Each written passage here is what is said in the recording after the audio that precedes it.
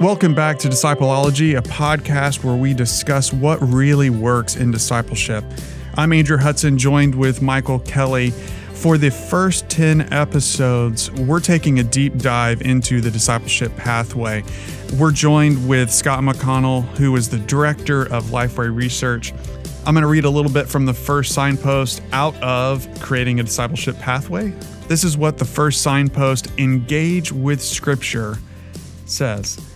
Transformation can be recognized when our mind is sharpened by the Bible, our perspective is shaped by the Bible, and our actions are directed by the Bible. Scott, talk to us a little bit about why this signpost is important. You know, when we think of Scripture, immediately we think of reading Scripture, and obviously that's an important part of engaging with the Word of God is listening by reading or by literally listening. If we hit the play button on the app on our phone, hearing the words of God, and that's an important part of it. But it goes beyond that. It goes to, are we thinking about it? Is it starting to infiltrate our desires, and is it actually changing our actions?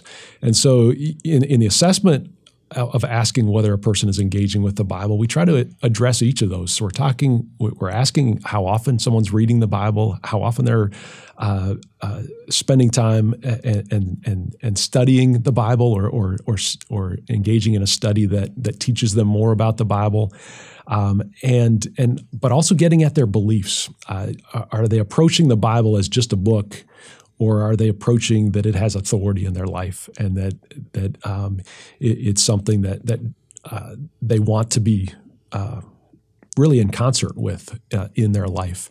And so you know, those questions again are coming from Scripture and how Scripture talks about Scripture, and that's what we wanted to try to reflect in those questions, and what we want to be trying to foster as church leaders. One of the unique things to me about this is it really does stand out as unique. I know we don't rank the signposts necessarily, but scriptural engagement is the one of the signposts where if you were going to give priority, right? Like this is the one because it has a positive effect on the others. Right. It does have a positive impact on so many others. And we've even seen it in other research projects. When we've surveyed young adults, when we've surveyed parents and looked at the outcomes in a young adult's life, the number one predictor of them walking closer to Christ in those other studies was them personally reading Scripture on their own as they're growing up.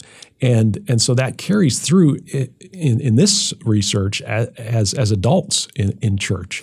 So that to me has huge implications for me, not just as a church leader, but even as a dad. I mean, it means for me, one of the questions that I ought to be primarily asking in all of my ministry, in the home or in the church, was, what am I actively doing for my family, for myself, or for the people that are under my care and ministry? What am I actively doing to actually get them in the Bible themselves? And if the answer is very little, I'm really shortchanging any other spiritual transformation that's going to happen in their lives. This ought to be something that I'm investing a tremendous amount of thought and even resources into.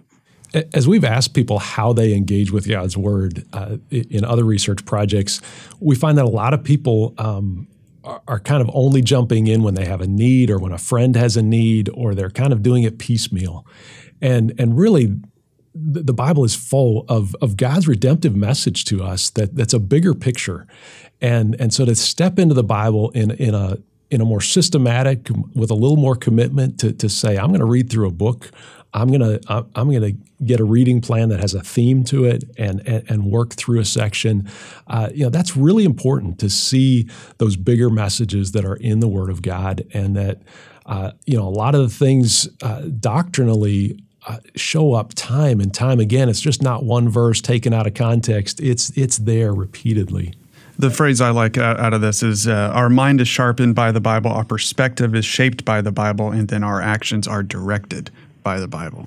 And Jesus actually prayed that for us. The fancy word in the Bible for becoming more like Christ is sanctification. And in John 17, Jesus prayed for his future followers. He says, God, sanctify them by your truth. Your word is truth. And so he was praying that the Word of God would sanctify us, would make us more like Him. And our research is showing that when we allow that to happen by spending time in His Word and thinking about His Word throughout the day, it does change us. That's right. It does change us. And I hope that as you are engaging with scriptures, that your mind is being renewed to think the way that Jesus thinks. Guys, thanks so much for joining us on this episode. We will continue to walk down the discipleship pathway. In the meantime, if you head over to discipleology.com, there you can sign up for Michael Kelly's ebook. It is free. It is our gift to you, and we'll see you next time.